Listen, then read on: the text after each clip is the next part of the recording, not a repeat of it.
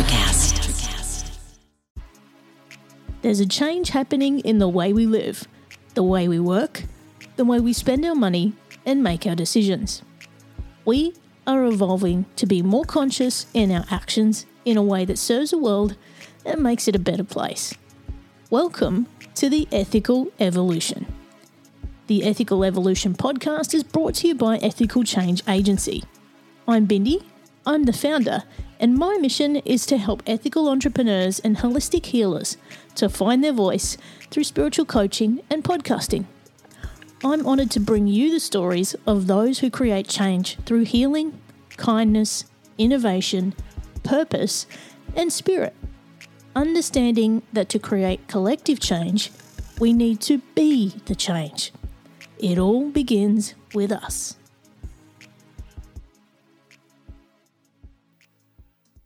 Joe Reichert is a TEDx speaker, program manager, leadership consultant, coach, and also an upcoming author based in Denver, Colorado. He also has a podcast called More Wiser. Join Joe and I as we explore the myths of being a leader and what it takes to lead people effectively in today's workplace. Welcome, Joe, to the Ethical Evolution. Hey, Bindi, thank you so much for having me on. I'm excited. Me too. Now, you're joining us all the way from Denver, Colorado. And for those people who've been living under a rock and don't know who you are and what you do, can you go ahead and tell us?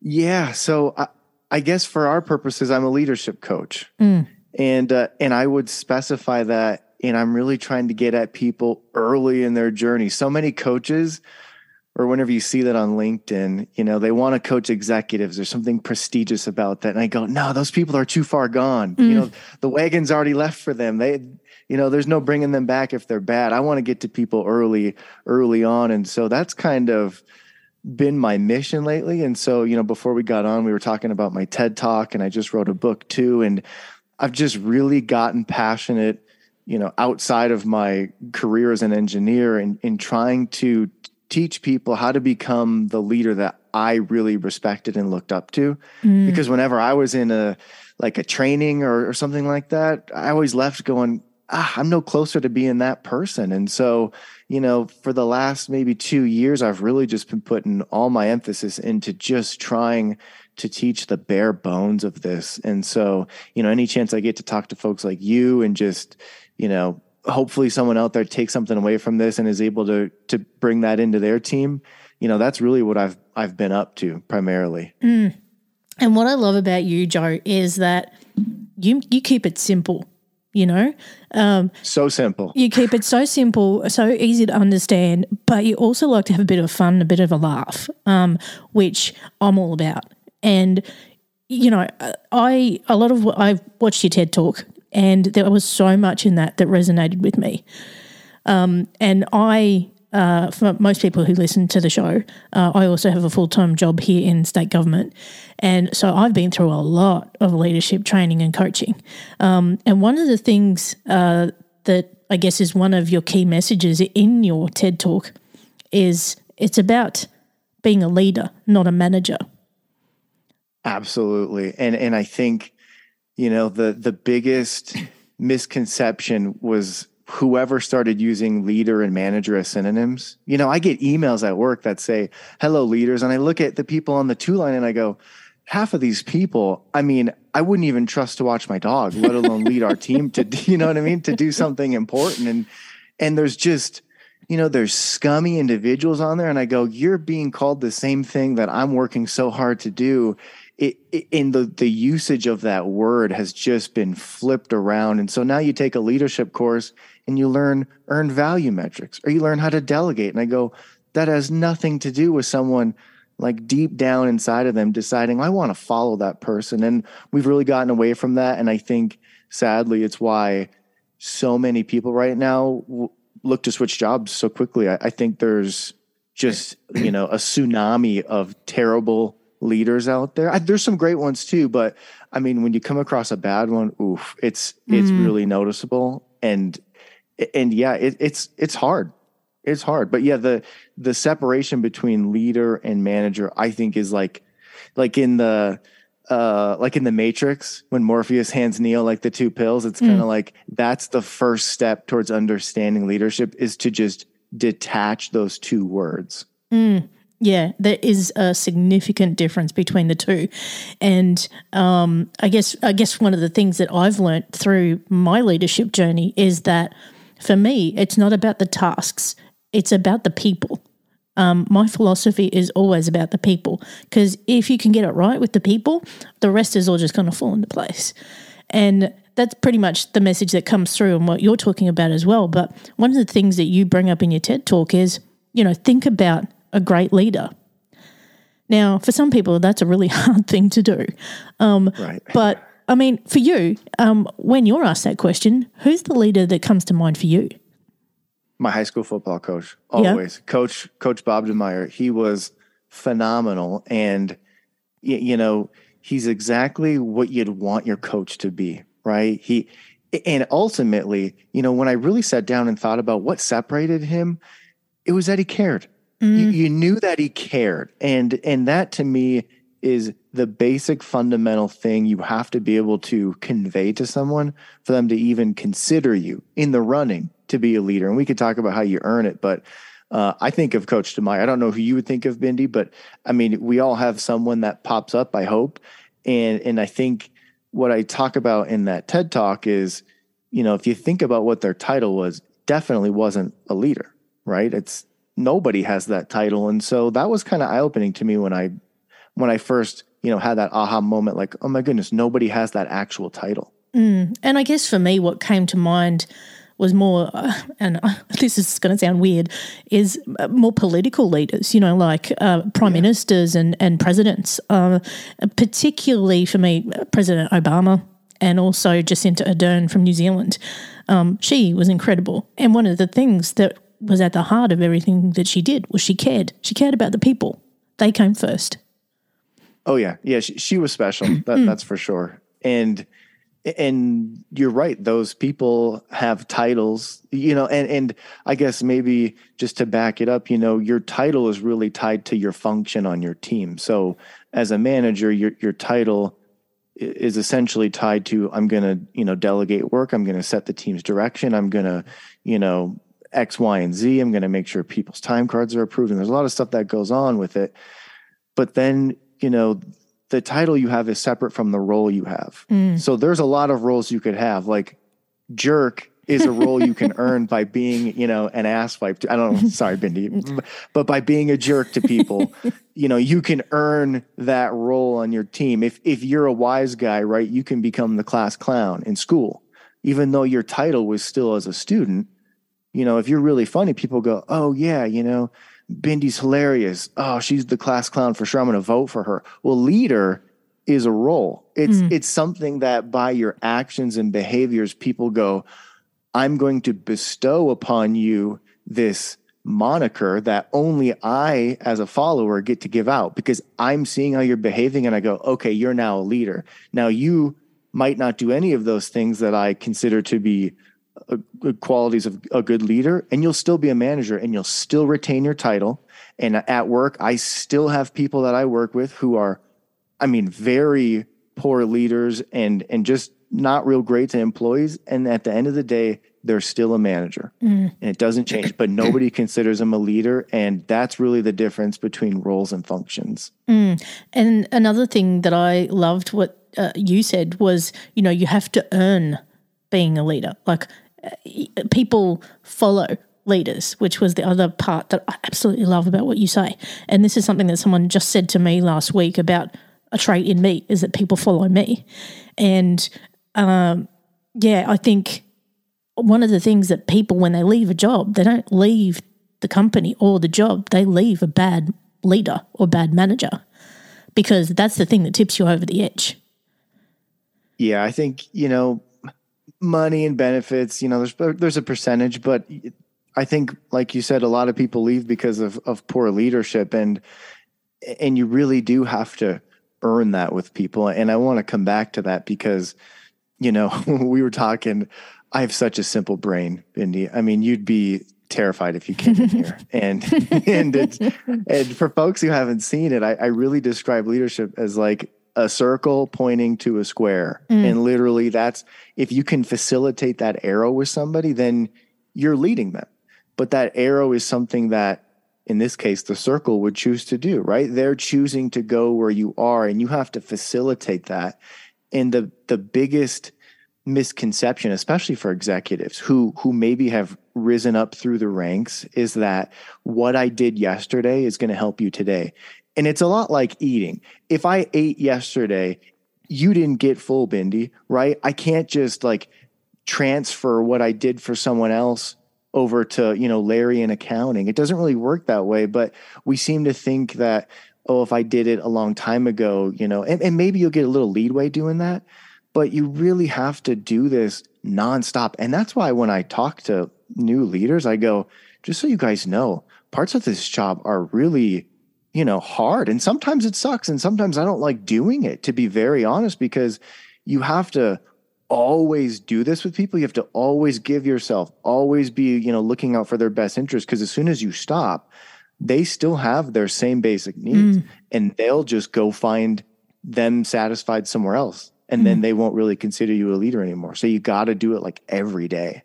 And that's another thing that you talk about is the wants and the needs of people. And as long as those are being met, they'll keep coming to you and following you for that leadership.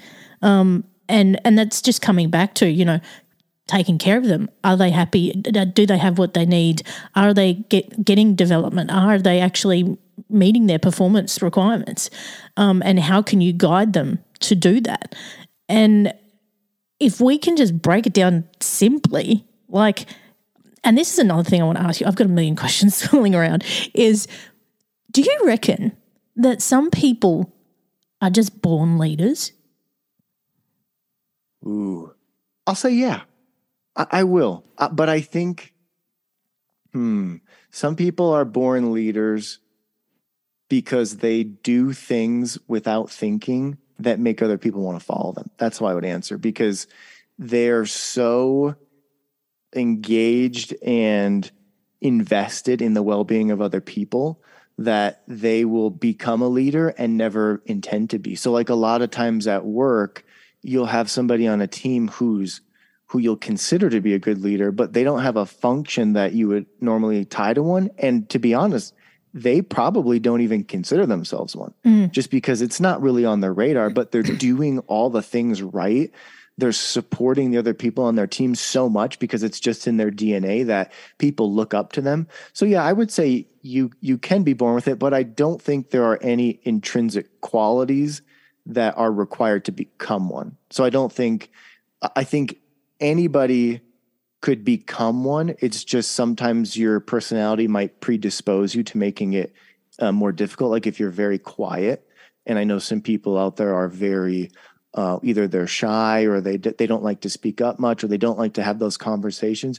It can be much harder for them to grow into someone that people see as a leader because they're really going to have to go out of their shell, and it will probably make them uncomfortable at times. And so if you don't want to go through those moments of, stress on yourself to push yourself, then yeah, it could be harder for some folks than others. And exactly that. I have seen people who are trying to be that square peg in a round hole, and they're trying to stretch and fit to be that person when it's not naturally in their nature.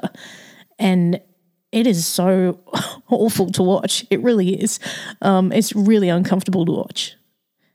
Yeah. And, the advice I would give to folks, if you think you have a personality that doesn't fit like you mentioned a president and a prime minister who have very well, established personas. And if you don't fit one of those, that's okay. And I would say, if you're a square peg trying to go into a round one, I would say just make a square hole, because there's ways to convey. So ultimately, I think the key step you need to do with someone is for them to realize they have to have the thought that you care about them. I think fundamentally that is step zero. You need to do that in order to have a connection with someone. And so you can do that in a ton of different ways. And if you're not if you don't have a personality like mine and you're quieter, you can still do that. It's just on your terms, right? Like it might be, especially once you get to know someone, it might be something very small that you could do that would still convey, and you might even not do it directly to them. It might be an action you take that reverberates back to them where they go, oh, the fact that they did that, I can't believe they went out of their way to do that, and we might not have even talked, but it's like, oh, that really means something to me. So there's a lot of ways to do it. And I don't think, folks who go, oh, I don't have, normally you think of folks who are loud, sadly. You think of folks who are going to grab, life by the beanbag, and they're just going to, we're going to get it done. And you don't have to be that person. That's good sometimes for like a manager or a coach or something, but you don't have to be the coach to be a leader. So, I guess if there was a spectrum, you'd have a bunch of functions like coach, teacher, engineer, doctor, nurse on the left. And then on the right, you'd have like the leader role, and it can fit into any of them. And all those people can have different personalities. So it's really what you make it, honestly. So it's really just making it your own space and making it fit you, I think is probably the recommendation there. And, for those who are developing leaders, what kind of tips would you give them if they're trying to grow and be that leader that people want to follow? Yeah, first of all, I would throw away whatever textbook or whatever leadership development program you're in. I would say to you, if you've done anything at all in Microsoft Excel as part of your training, you've gone awry. And I started, and people did not like this. And I started one talk the other day where I just asked the group, I said, you don't need to raise your hands, but I'd really be curious to know, answer in your own head, are you a better leader today than when you started the program? And if not, why? Why? And what are you doing here? And the person who had me come in and speak was not happy with me, but it's the truth because, especially as a new leader, you have no idea what's going on, right? And I think most people would agree that it's very daunting, but the thing I would say to someone who's new is don't confuse the job you want with the role you want, because most people who are going into leadership, they're saying, I want to go into management. And those are fundamentally different. And so the first thing I like to tell people is, hey, that's great. You want to become a manager. And it's probably one of the quickest ways to facilitate what you're trying to convey to other people on a team. But there's the leading people is leading other humans, and that's literally all leadership is. And so, you could spend years and years, going to school and learning, what universities have told us is leadership, or honestly, you could just really focus on people and be out of here in 20 minutes and be on your way. So as a leader, sometimes we feel like we've got to be bulletproof, like people can't see through our armor, we've got to be right all the time. But there's a vulnerability that has to come with being a leader, and there's an authenticity as well. Like you can fake it till you make it, but that can only get you so far, right? Oh yeah. And people can tell when you're not you, and when you're trying to be someone that you're not, it never goes well. And I think that vulnerability piece is hard for anybody. It's really scary to open up no matter what you're doing, but especially, we'll talk about someone who's in charge of a team. If you have functional authority over people and you're in charge of their day-to-day work well-being, there is somewhat of a separation is the wrong word, but there's a professional boundary there, right? They're not your friends. They're not, they can be your friends, but that's not your first priority with them. And so it can be very hard to be vulnerable. But what I've noticed is that when I do allow myself to have those moments where, people can really see that, like if I'm frustrated, right? Or I'm going through something in my own life, it's not that you want to bombard them with things, but I think it's important to share pieces of you that they can relate to, because the connection is so important. And if you can't connect with someone, you definitely can't lead them, because without connecting, it kind of skews when you're attempting to lead them, is like, it feels off. Like, am I being used for something? Do they really care about me? And so when they see that you're just a regular person too, it goes a long way, but it is very hard for anyone, regardless of if you're, trying to be a leader or anything on a team, really. And this comes back to trust as well, doesn't it? Like, you have to feel trusted by your leader, and also as a leader. Trust, I think, is a fundamental element in all of this complete relationship. And if you don't have that, it's impossible to lead someone effectively and to have them follow you. Oh, yeah. And the thing about trust is that I think as leaders, we don't really understand how important the environment is that we create for our teams, and the safety that needs to be felt in those situations. And if you're doing things, you might not even realize it, where you're conveying to people that it's not okay to be your true self. It's not okay to express certain types of emotions.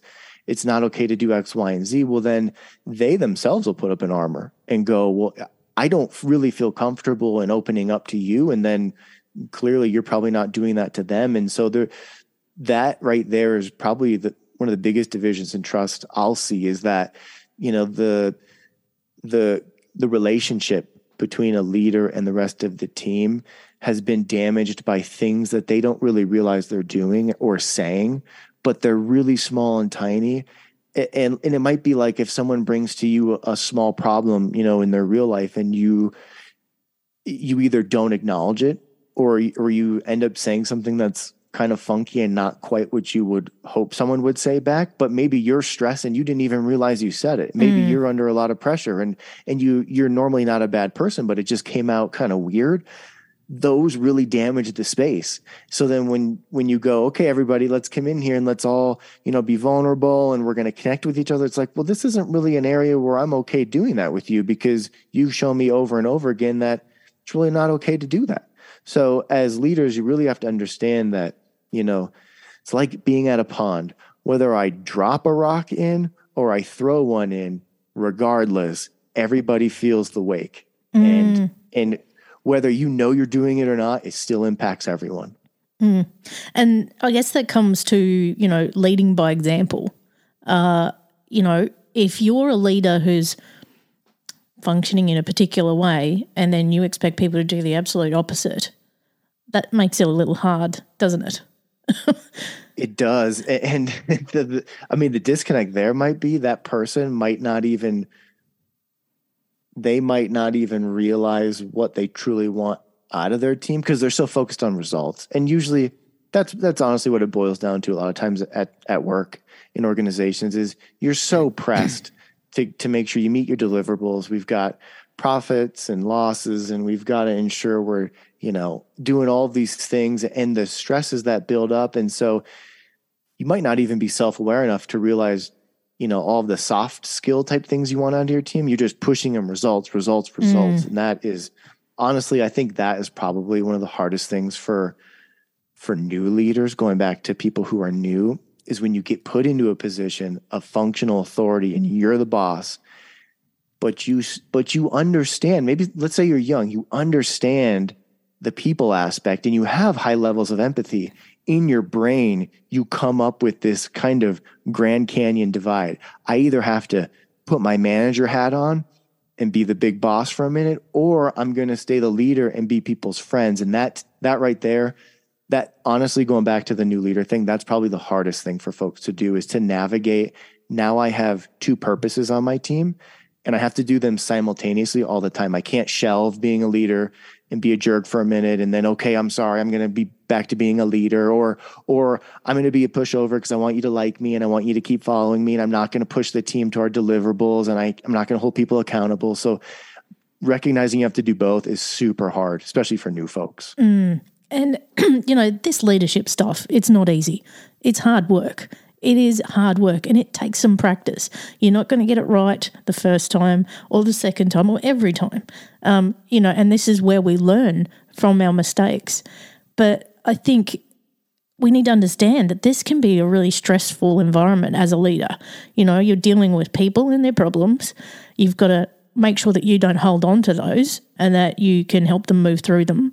But you've also got to look at performance. You've got to look at deadlines. You've got to look at workload. You've got to look at all of this kind of stuff. But if you focus too much on one area, you can actually lose that connection with your people. And that's where things can start to fall apart.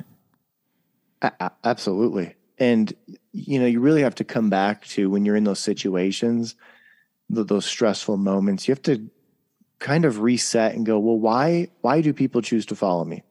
And in my talk, you know, we mentioned it briefly, you know, I kind of boiled it down to you got basic needs and then the stuff you want to do, right? And so you can't be successful and stay in level 2 unless your level 1 needs are being met. And so and I think a lot of people kind of inherently know this, they just don't realize that type of division. And so they'll go, well, gosh, I want these people to still consider me a leader. I want them to follow me, but I have to break bad news. How do I do that? How do I have a tough performance review with someone and still maintain being a leader? But what you need to remember is people follow you because they're in a better position to have those needs and wants met.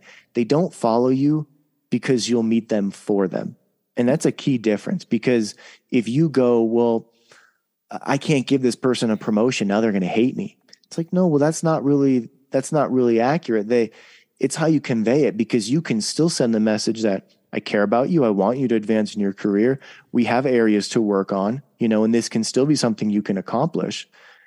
And they can leave that meeting and go, oh, okay, Joe cares enough. You know, I might disagree with him that, you know, I'm not ready for this promotion, but he's still conveying to me that I'm a priority. I'm a valued member of the team. And how you go about having those conversations, especially when you're stressed, really says a lot about you. And what I tell people is that, you know, you're really actually pretty versed in this, even if you don't think you are, because it's a lot like having those tough love conversations with family members, right? You don't walk into those, you don't bust in the door and go, listen up, idiot. Here's all the reasons you're wrong. No, you go, hey, you know, just so you know, I care about you, and where this is coming from is a place of love, but I do have concerns about, you know, maybe your behavior or, you know, how you're interacting with others. And I want to have this talk, but I want you to remember that this is coming from a good place. And all of those nuances that you put into a conversation like that, those are the same ones you put into difficult conversations as a manager. Hey, I know this promotion is something you really want, but you're not quite ready yet. That doesn't mean you're not still a valued member. That doesn't mean I don't care about you on this team. And it doesn't mean you might still not get there. It's just right now at this moment, it's not the right time. And so it's like in those moments, how you have those conversations is really kind of what separates like the great leaders from like the average ones. Yeah. It's putting that sugar on what we call a shit sandwich sometimes. Yeah. Now, I could talk to you all day, Joe. Like the questions I have, I reckon we could just chat all day. But what would you say is the most important thing for a new leader to remember when they're under stress and they just want to make sure that they get things right? It's not about you, and it's never about you. And it's hard to hear it like that, but you know, your duty to your team as a manager and a leader has usually nothing to do with you. And it's so many times, I heard a great saying once, and it's a little sidetracked, but it was the weight method in meetings. It was, why am I talking? And it's so great. And I wish more managers lived by that, but it's not about us. It's not about our baggage. It's not about, you know, what we're going through. It's important to be vulnerable and to, you know, be open with your team, but ultimately your job is to support and facilitate other people. And so it's never about you. It's never about you. And it's so hard because all we think about every day is us, right? Like you go home, you think about you. Guess who else is thinking about you? Not many people, because they're thinking about themselves, right? Everybody just thinks about themselves all day. But when you're on a team, especially if you're trying to be a great leader, you're thinking about other people constantly. And that's kind of why leadership gets compared to parenting, right? And if you don't have a good definition of what leadership is, you'll read a lot of comparisons to parenting. And I think that comes from that unconditional wanting what's best for someone. Like as a good parent, you, no matter what, want what's best for your kids. And as a good leader, no matter what, you just want your team to succeed. Now, I'm not saying you should treat them like children, but I think that's why sometimes you end up feeling this almost like maternal or paternal bond with your team, because you really just care what's best. And a great leader, like a parent, will go, sometimes, it is time for you to leave the nest. Maybe this team isn't, what's best for your career. You might be amazing at your job, and we will take a severe hit in productivity and morale when you leave. But ultimately, I'm looking out for you no matter what. And that right there, I think, is why it gets compared to parenting. And I think ultimately it's something that new leaders, they start to feel. And I think it makes them uneasy. Like, oh, I feel like I'm the parent of the team, but I'm only, especially if I'm new, I'm in my 20s. It's like, that's a normal thing to feel, to be honest. And it's funny you say that, because just yesterday I was saying to someone, we've got to treat people like kids. We really do. Because some of the stupid things they do sometimes, seriously. One of the other things I'm curious to talk to you about, Joe, is recognition. Because sometimes we go a little too far with recognition. Like look at kids nowadays, they get recognised for everything just for showing up, But there comes a fine line, I think, in terms of recognition. I mean, you can praise someone and, we can come back to the enforcement of behaviours, just like you do for a dog. They do something great, you praise them. But there comes a point where there's a little bit too much of that. How would you say is the best way to recognise someone without it being too much? Yeah. Ooh, that's a good one. Yeah. I think, well, at least where I work, I actually don't think that we're overdoing it on recognition. So I think maybe I would separate it from because I do think in the business world, sometimes most managers take too many things for granted, like too many performance things. Now, I don't think that's to say throw a party for everybody or they need, monetary awards. But I think maybe the goal here is, or the key here is, it's smaller and it's more frequent and it's more natural. So, I mean, thank you goes a long way.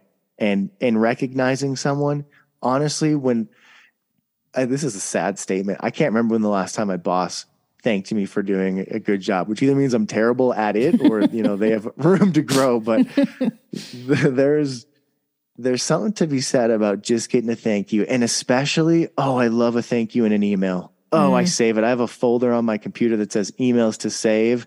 Boom, I'll pop it right in there.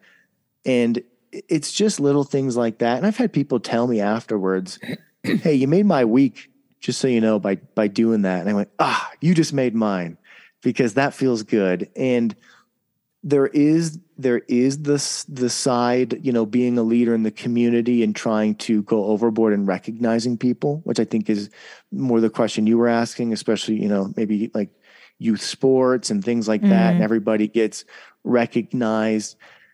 I think, for the folks who lead those organizations, I would just come back to, what's the goal of having that league? Let's say it's a baseball league.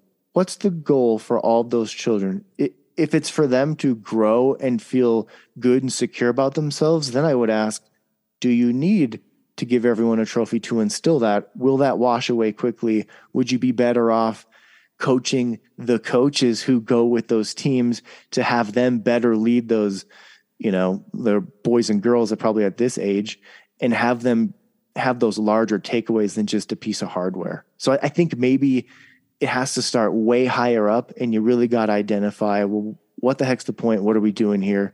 And if a piece of plastic would honestly make it better, then sure. But I doubt most of the time it would. Yeah, I completely agree. And, I have a habit of, it's just a habitual thing for me. I do thank people, on whenever they do something, and also let them know that I appreciate them and what they do. And just the other day, we'd had a really big week, and there was a new guy in the team, and he was really stepping up. And I just said, mate, you know what? If nobody's told you today, you've done an amazing job. And everybody around me heard that, and they just turned around and they went, yeah, we agree. So it was like that sharing praise in a public setting. It's almost like it grows like a little virus. It's like, woo, and that can change the whole tone, the whole energy in a team, I reckon. Oh, absolutely. And I'm so happy you said that, because that is like the epitome of an indirect action. So what I wrote in my book that'll be coming out soon is that there's two types of actions. There's the direct things that, I could do to you, Bindi. Like I could say, hey, you're doing a great job, right? Or I could give you a gift, or I could do something else. And that's direct me to you. But what you said, when everyone else heard you say it, that turns into an indirect action for your whole team. And that right there is like the biggest mystery, unsolved, ancient ruins of leadership right now, is indirect actions, because the people who fall prey to this the most are the ones who are in charge of all of us, the executives, and they don't understand that your actions reverberate. So when you say thank you and people hear it, they go, you know what? I'm going to be a little bit more grateful today with other people. Or like a silly example, you hold the door open for someone, 2 people away sees you do that, then they do that for someone else. It's like a chain reaction all throughout the system. And so when you really understand the true ripples of your actions and the way they indirectly impact people, A, it's scary because you realize, oh, it's always happening. But B, you can kind of, I don't want to say cheat the system, but you can have a huge impact on a team really quick, because you go, oh, if I just do the right things right, they will reverberate. People will recognize, even if they don't acknowledge it, it's still being felt. And another way is, like, say you and I interact and you do something great for me, and then I get put in a better headspace, or I'm feeling better about myself, and then I go talk to someone else. That's also an indirect action. And so as leaders, you got to always remember, the pond is huge and the ripples go out very far. And you can make such an impact, especially as someone new. I know we keep coming back to new leaders. You can really have like a huge, I'll use the word impact again, on the team you're a part of quickly by doing this. But you might feel like, oh, it's not really working. I'm only changing the lives of like 3 people. It's like, oh, I bet if you took a poll, it's more than that. If you're doing a great job at it, it might be 10 times that. And on the flip side too, Joe, that if you have bad behaviors, they can also ripple as well. So, say you snap at someone in a public setting in front of others, that's going to ripple as well. Oh, yeah. People are going to pick up that energy and they're going to go, what the hell is going on over here? Oh, yeah. You're always on. You're always on. It's like a coach. It's like if I saw, Coach DeMeyer, I would call him coach. If he did something, it would still impact me, positive or negative. As leaders, you're never not on. You can never call time. You can never go like a timeout. I'm going to be a jerk or an idiot for a minute, and then I'm going to call off time, and then I'm going to go back to being myself. It's like, no, sadly, it's really difficult because you never get to turn it off. And I think sometimes, to be candid, being a manager, being a leader can be kind of lonely.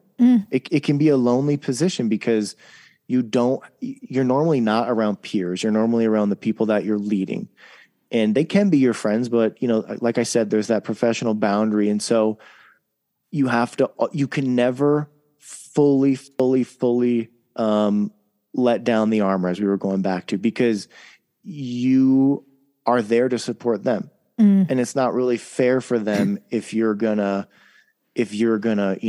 say something that's really crappy to someone and snap and, oh, I didn't mean it. It's like, well, that's okay. You didn't mean it, but it's still impacted everybody. And like, if you were with your friends, it wouldn't really matter. You could do that and whatever.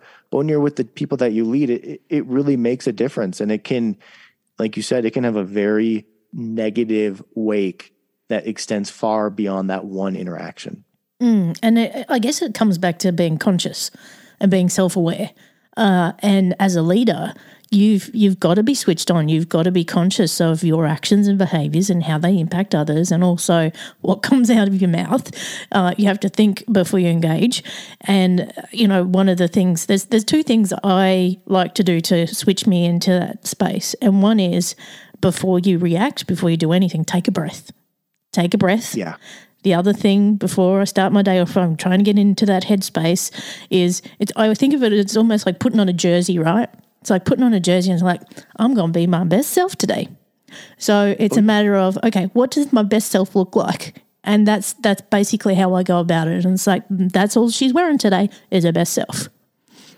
Oh, yeah. And I think that's why, I mean, honestly, I wear a tie when I go to work, and having that thing choking me all day is a pretty good reminder that I am being looked at constantly for support and guidance and for direction. And that, it's a silly thing, but when I'm in my quote unquote uniform for work, it's hard to forget that you're in that really stuffy, suit jacket. And so I think recognizing that that you don't get to take a minute, to just, shout out whatever you want or do something like that. It's important, but also to go back to what you said, to recognize when you're having a day like that, though, is really profound. I mean, if you can, no one expects anyone to be perfect every day. And I tell people, you're going to have off days. I have them all the time. But the key is, if you can be self-aware enough and conscious enough to identify it in yourself, you can mitigate it from seeping into conversations or how you interact with others. Because the worst thing in the world is for someone to leave an interaction with you and go, well, I mean, clearly I did something wrong because Joe was just however he was towards me.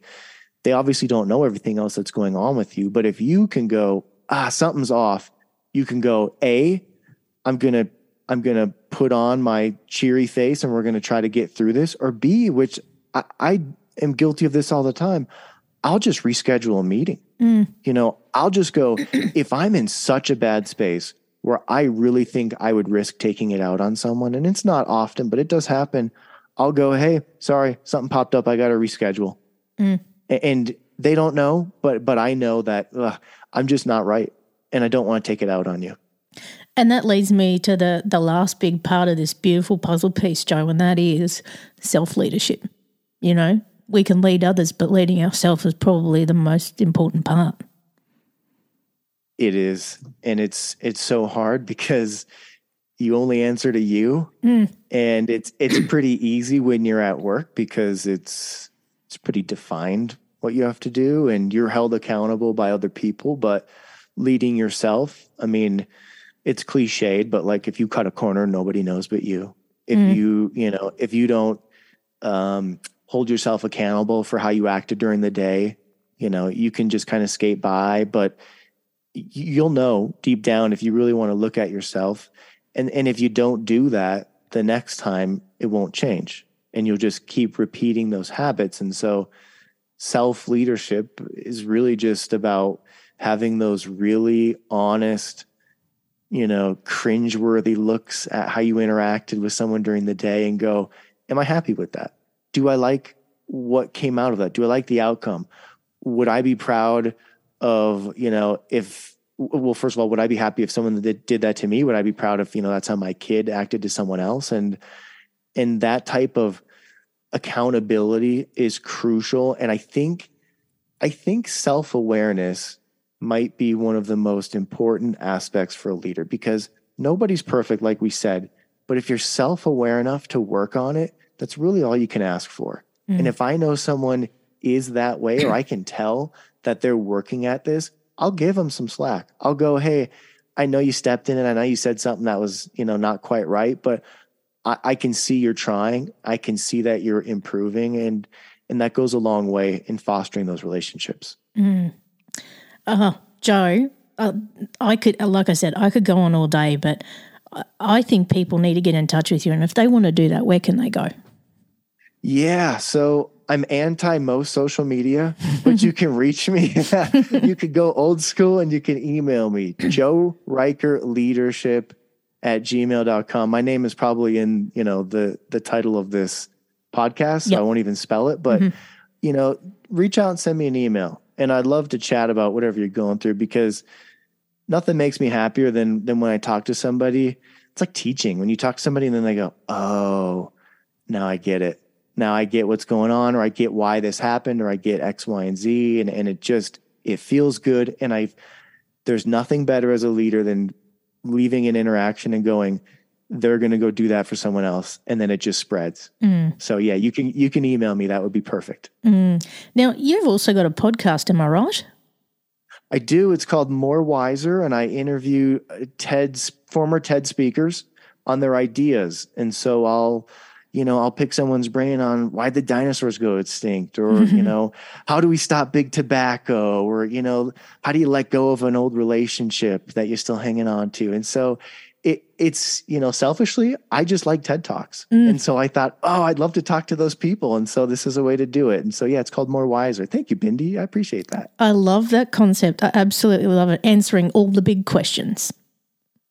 Yeah, or at least scratching them enough to give you something to think about on the commute to work. Yeah. Now, you were also saying you've got a book also.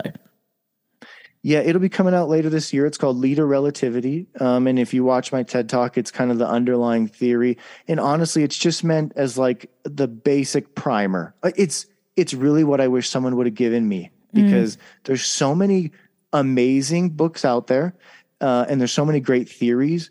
But I kind of wanted, what would I tell somebody if I had 5 minutes? If you gave me 5 minutes, what would I tell that person before we set you loose? That was the whole premise of the book. And also, I kind of talk about how scary it really is, because, we didn't go into a lot of it, but when you're first starting, it's terrifying because you don't know what you're doing. And usually there's nobody to turn to because you're now the boss. And so that's kind of the reference that I wrote it in. Love it. Now, I got the last big question for you, Joe. You ready? Yeah. You ready? Yeah. All right, here we go. What's the change you'd like to see in the world, and how can we bring it to life? Ooh. I'm gonna go back. I'm gonna give a very specific one, and I'm gonna shout out to my friend Karen Faith, who gave an amazing TED Talk. The change I would like to see is everyone to watch her talk. It's phenomenal, Bindi, and if you haven't seen it, I would highly recommend it.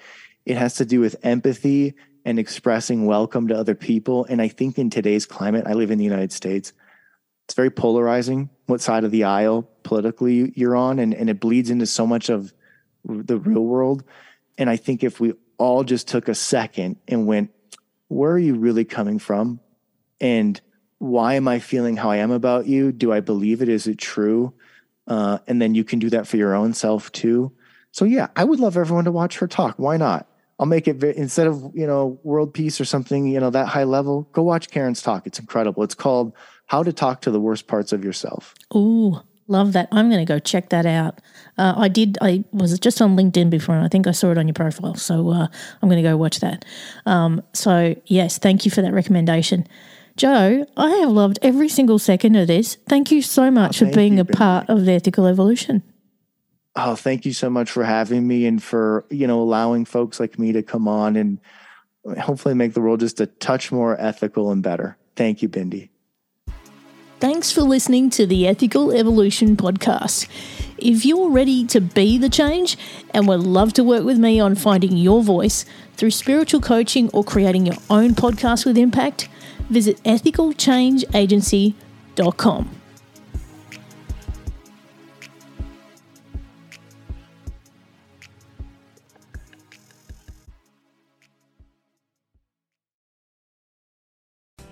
Hey, it's Tim from 50 Years of Music with 50-Year-Old White Guys, the comedy podcast you had no idea you needed.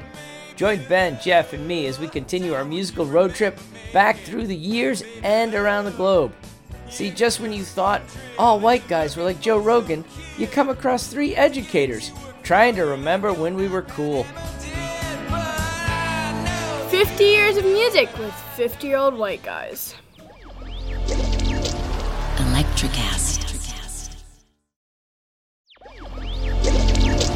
Electricast. Welcome to the Candle Power Hour.